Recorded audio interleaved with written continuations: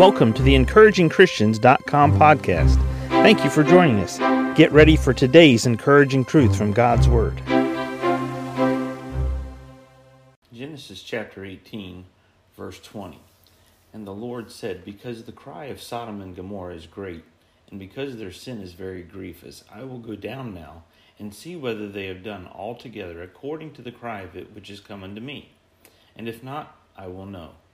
And the men turned their faces from thence and went toward Sodom. But Abraham stood yet before the Lord. And Abraham drew near and said, wilt thou also destroy the righteous with the wicked? I want us to see here that Abraham was doing something very important on behalf of Sodom and Gomorrah and that whole city area as a complete area. He was interceding. He was talking to the Lord on behalf of someone else.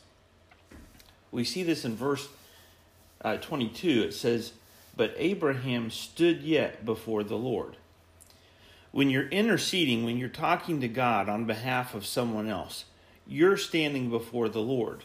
The phrase stood yet means to tarry or to delay, to continue, remain, to abide, to persist.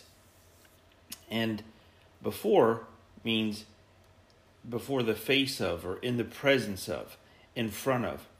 And Abraham, when the men, the angels here, went towards Sodom, and they turned their faces and they took off, Abraham stood before God.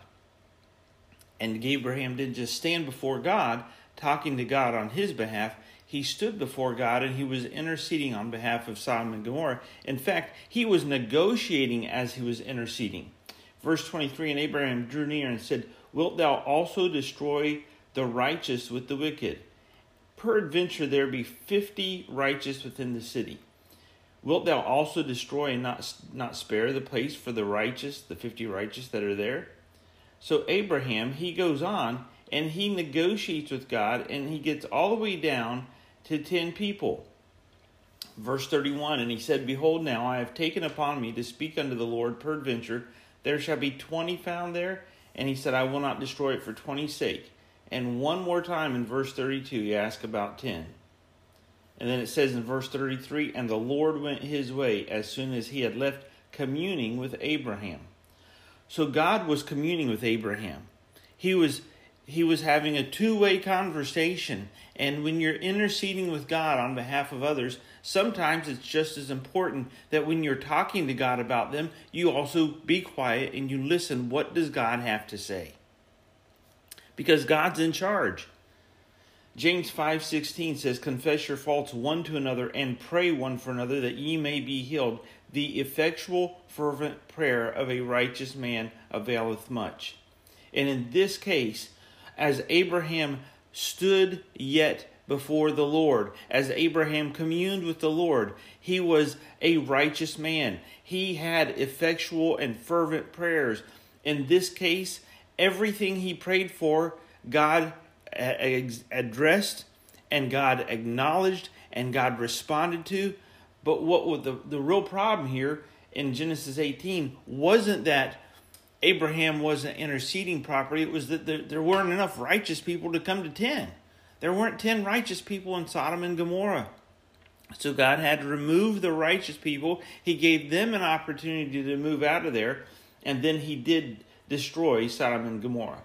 But the whole aspect of this passage of Scripture right here is about standing before God, being willing to intercede on someone's behalf, and we don't know how God will completely respond until we are willing to stand before Him and intercede. And when others walk away, we stay before God. We stay on our knees.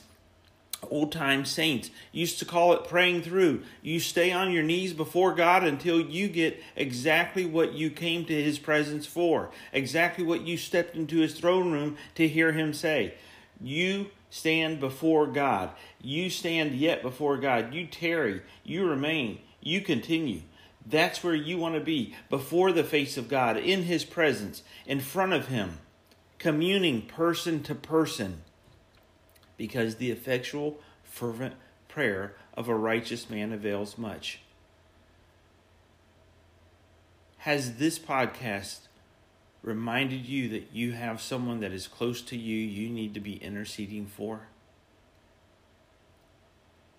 Will it be enough to make you take time out of your busy schedule to get before the face of God and just shut everything else out, wait on God in prayer before Him and commune with Him? Not only will you see results in the person you're interceding for or the persons you're interceding for, but you will see the change in you from communing with God and remaining in His presence. Thank you for joining us today for the EncouragingChristians.com podcast. Please explore our website for more encouraging truths from God's Word.